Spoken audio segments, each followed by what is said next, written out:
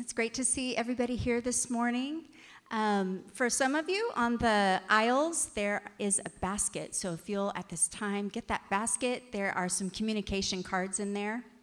And those are for us to have some contact information for you so we can let you know about what's going on at Emmaus, as well as there's a place to put prayer requests. So we really do take a look at those and pray for them. So we'd love to pray for you. So please use those. That'd be great. You may have noticed there's a few less teenagers in the house. And that's because a lot of our teenagers and youth leaders are in Truckee at a winter youth retreat this weekend. So if you think about them, I think a little bit later, actually, we're going to pray for them. So we just pray that God's going to work in their lives this weekend. And then, in addition, we don't have Nate here today. He's actually speaking over at District Church in El Dorado Hills. And some of you from way back, I think maybe 8-10 years ago, remember CJ, who was our worship leader. So he is one of the lead pastors at that church. And so Nate's been invited to speak over there. So we're excited for all of them. All right. I think that's it. So we have the privilege of hearing Melissa Lester share this morning. So Melissa, go ahead and come on up. Thanks. Hello, everyone. Thank you. I am definitely really excited to share with you today. I've been preparing, and I just pray and hope that what I have to say blesses you and challenges you and encourages you. If you don't know me, my name's Melissa, as Sandy just said. My husband is the executive director here at Emmaus, and yesterday was actually his birthday. So you all can say happy birthday to him. He's very embarrassed about things, but it's good because it really keeps our relationship fun, because it's so easy for me to embarrass him without actually having to embarrass myself. So anyway, that's not what I'm here to talk about today. It's amazing, like, what you can use as a microphone, like pretend, and how easily he is embarrassed by that. But anyways, it works out great for sparks in the relationship. So anyway, I'm kicking off a new series today, and I'm really, really honored to do that. The series is called Story When God Writes in You, or Writes You In. I keep saying it wrong. When God Writes You In. And in the next few weeks, you're going to be hearing from a few people in our community who will be sharing a collection of stories from the Bible. And then what these stories have in common is that at some point they jumped off the page and they made a profound impact in our lives. God used these stories to confront us, to guide us, to rescue us, to help us discover His will and His plan for our lives. And it's like He wrote us into the story. So you have the story in the Bible, but then that story is also in our lives. And that's what I'll be talking with you guys about today. And I think it's worth pointing out as we get started in this series that the Bible is a collection of many small stories, but it's telling one great, big, awesome story. An awesome story of God's plan and His desire in His heart to redeem us. His story of love for us. His story of rescue for us. And we should look at all these little stories in the Bible through that lens and realize there's a much bigger and greater story. Amen? Do you guys get that? So today, we're going to look at one of my very favorites. And it's a story and it's a command. It's a story and a command from Christ that has had the greatest directional impact on my life. It's impacted who I married, where I live, where I have lived. It's impacted my free time, the decision that my husband and I made to adopt. It's the story of the Great Commission. And so many directional decisions in my life have been influenced by this Great Commission. And I'm so, so grateful for this. My parents actually were very foundational to this in my life as well. They were just crazy enough to let me go on a mission trip when I was 14. And I don't know why I'm crying, but I am, so you're just going to have to deal with it. To Russia for a month. Like, who does that? They're actually here today. You should give them a hand. They do that. They let their... Anyway, and I remember for the first time God using me to bring his word to somebody else. And I was hooked. I was completely hooked. And every summer after that through high school, I went off.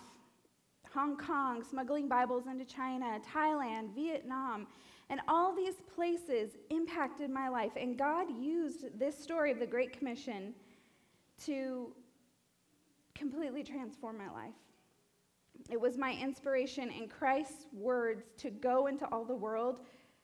It was what jumped off the page at me, and that's what we're going to look at. There are several accounts of the Great Commission, but today I want to look at Acts 1. And we'll look at a few others, but this is what I primarily want to teach out of. Starting in verse 3.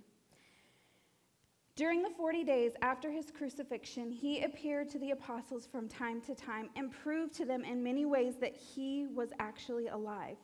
On these occasions, he talked to them about the kingdom of God.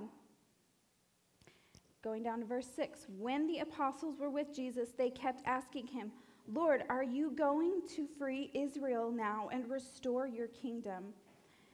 The Father sets those dates, he replied, and they are not for you to know. But when the Holy Spirit has come upon you, you will receive power and will tell people about me everywhere in Jerusalem, throughout Judea and Samaria, and to the ends of the earth. So here you have Jesus in the 40 days after he rose from the dead. So he rose from the dead and then before he ascended. And he's just going to different groups of his disciples, his apostles, and he's essentially giving them this message. Wait in Jerusalem, you're going to get some power.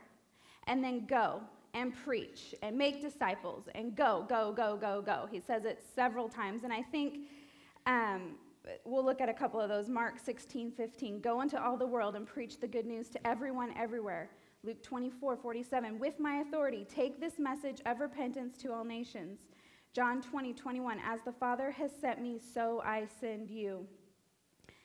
Matthew 28. Go therefore and make disciples of all nations, baptizing them in the name of the Father, the Son, and the Holy Spirit. This was the message of the resurrected Christ. Go into all the world. And at this point, I like to put myself in the shoes of the disciples, because he gave them this huge, overwhelming job, as if the shock of the resurrected Jesus standing in front of them wasn't enough. I mean, that's probably why he had to go to so many places, not only to prove that he was actually alive, but just, you probably would have to hear it a few times at that point, because you would, what? You wouldn't be able to compute the resurrected, glorified Christ standing there. And just as we read in Acts, they were more fixed on what Jesus was going to do.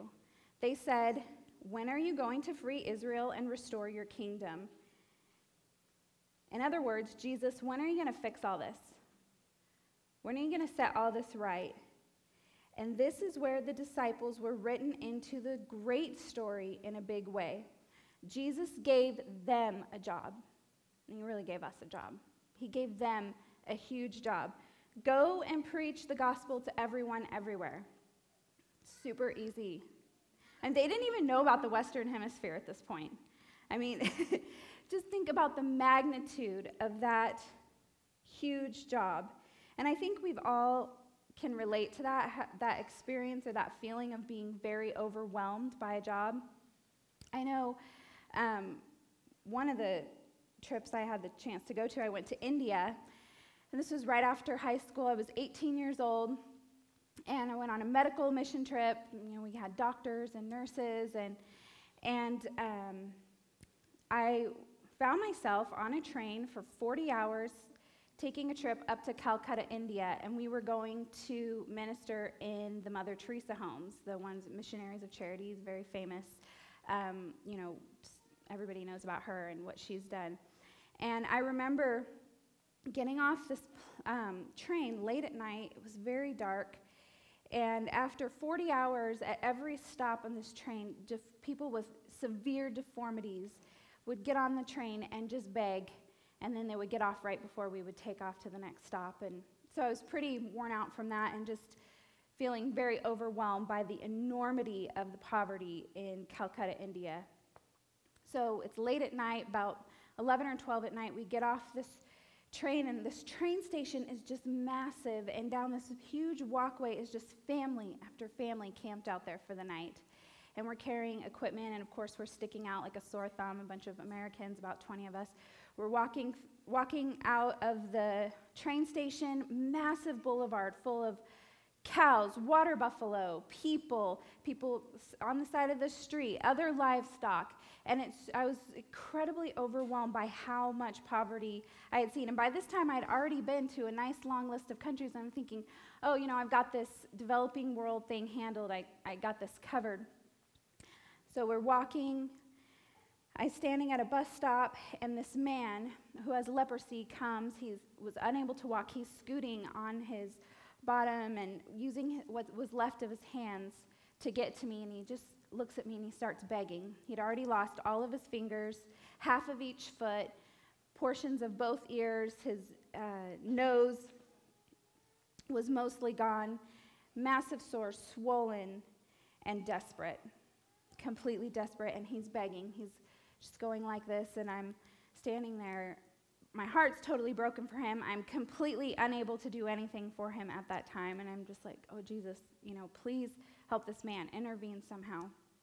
He's begging, and at the risk of going to jail, he bops me on the top of my foot just out of frustration that I didn't give him anything, as we were instructed not to do so at that time. And so I just kind of step aside, and my heart's broken for this guy. He scoots over, and he keeps going.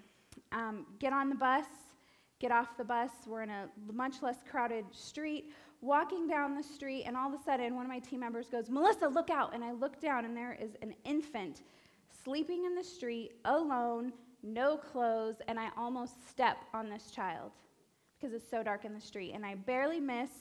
I lunge forward, step over the baby, and I keep going. And I got to where we were staying, and I just sat down so overwhelmed, like, God, how, what, why, what, like, this is huge. This problem is massive, way outside the scope of what we can do here.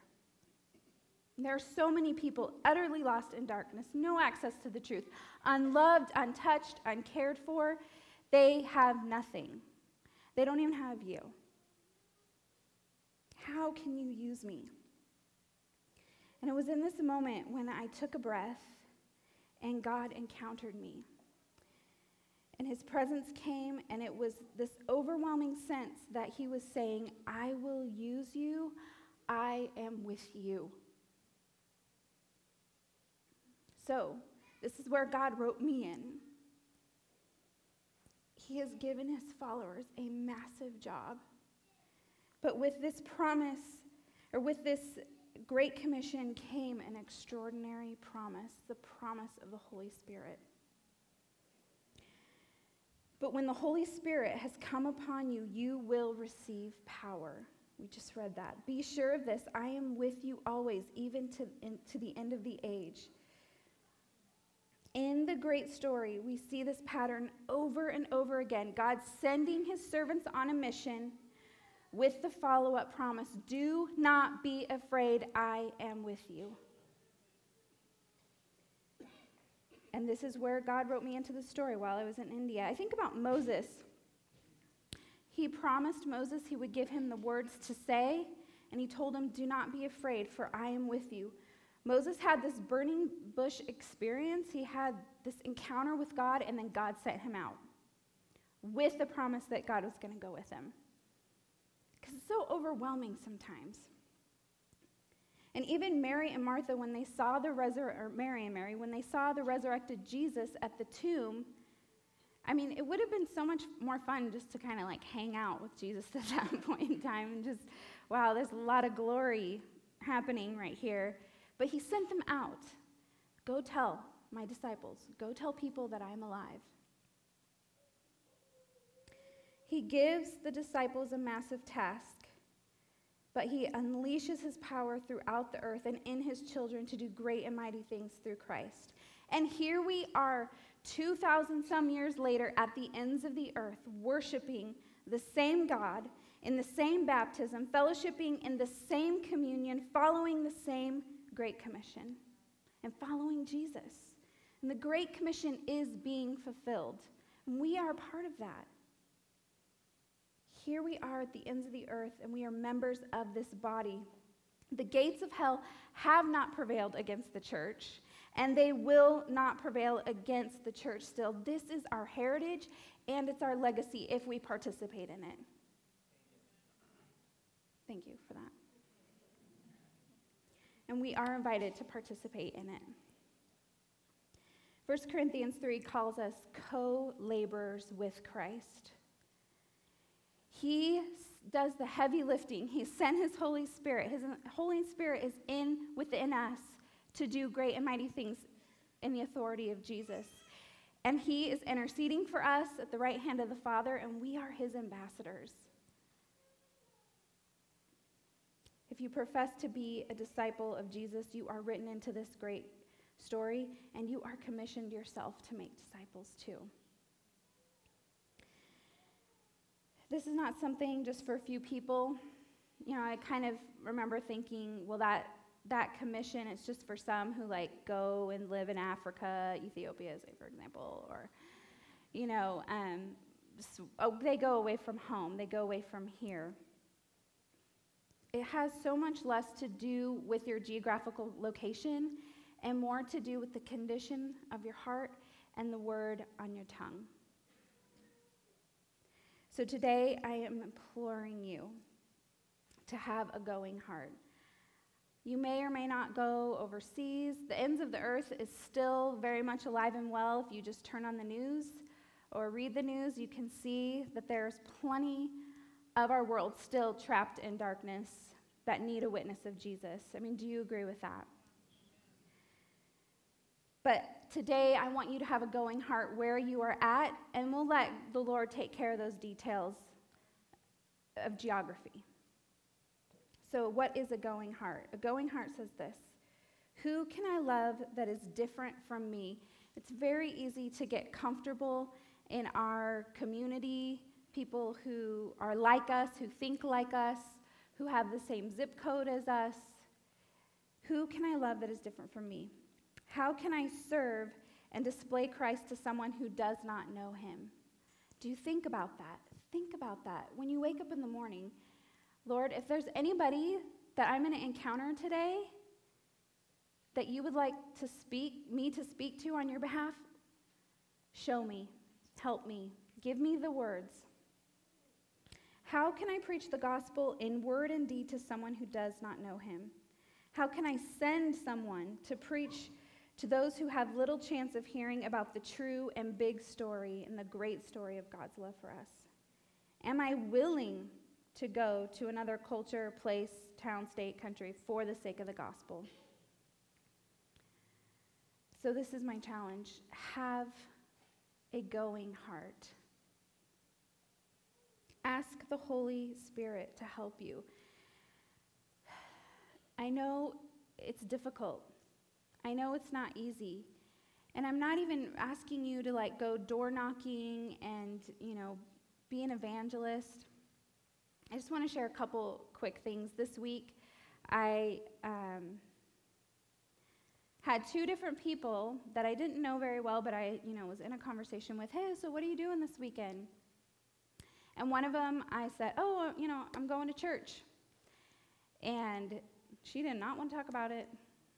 And I thought, because I use that a lot of times of just, let's get a conversation going about the Lord or see where they're at. And maybe I can just help them along in their journey.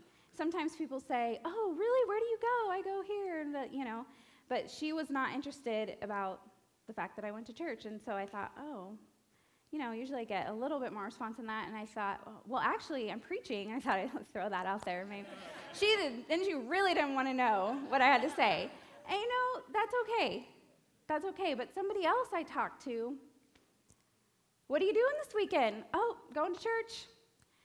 And that conversation was very different. She opened up to me about the death of her father and, how hard it's been. Hey, can I pray for you? This these are the types of conversations we need to be having.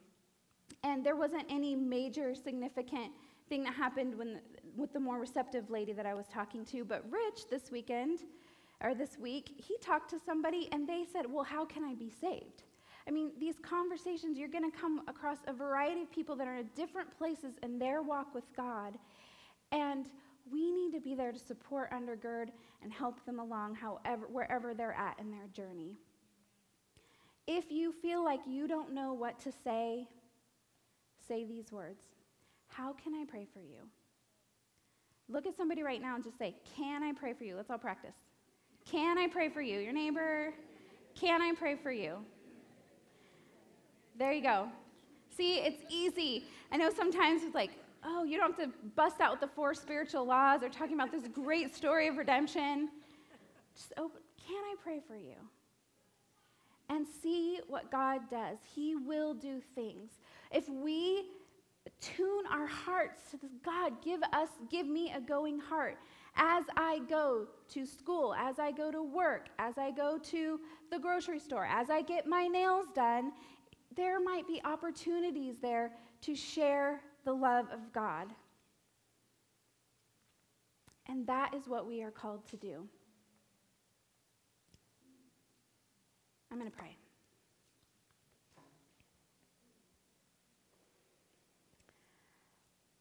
Lord, thank you for loving us. Thank you for this great big story of redemption. Thank you for writing us in. Thank you that we even know you. Lord, give us a heart. Give us a desire to love others, Lord, to share your truth.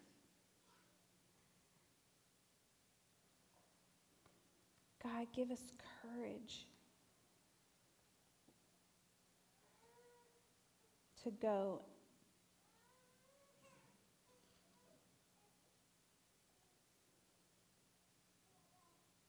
Lord, I thank you that you will not leave us alone. You've given us a task. You will go with us. Holy Spirit, would you ignite our hearts with passion for you and passion for others, that we could go and do what you have called us to do. I thank you that we do not have to be afraid, that you are always with us. I pray, God, today, maybe some of you have somebody even in mind. Maybe it's the lady who does your nails. Maybe it's the grocer. Maybe it's somebody that you talk to at your kids' school.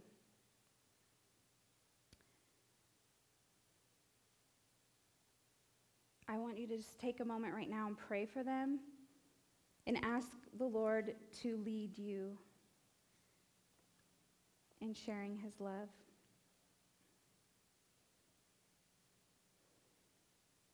And I'm going to ask you, you don't have to raise your hand or anything, but if you would just make a commitment in your heart this week, asking the Lord to bring people to you that you can minister to, in word, in deed, in both.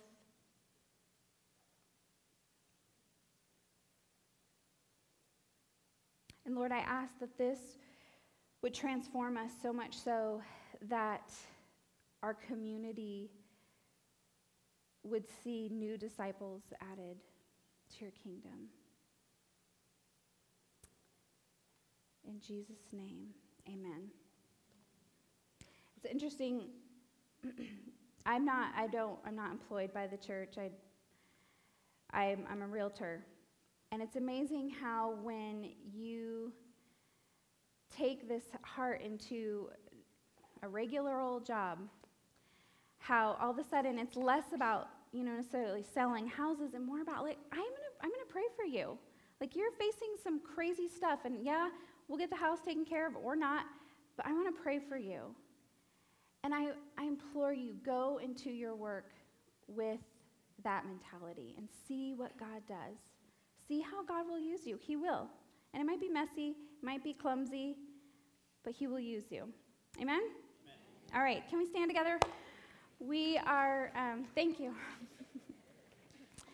We are going to take a short break, then we'll come back, and there's refreshments over there, and we're going to pass the peace. So may the peace of Christ be with you.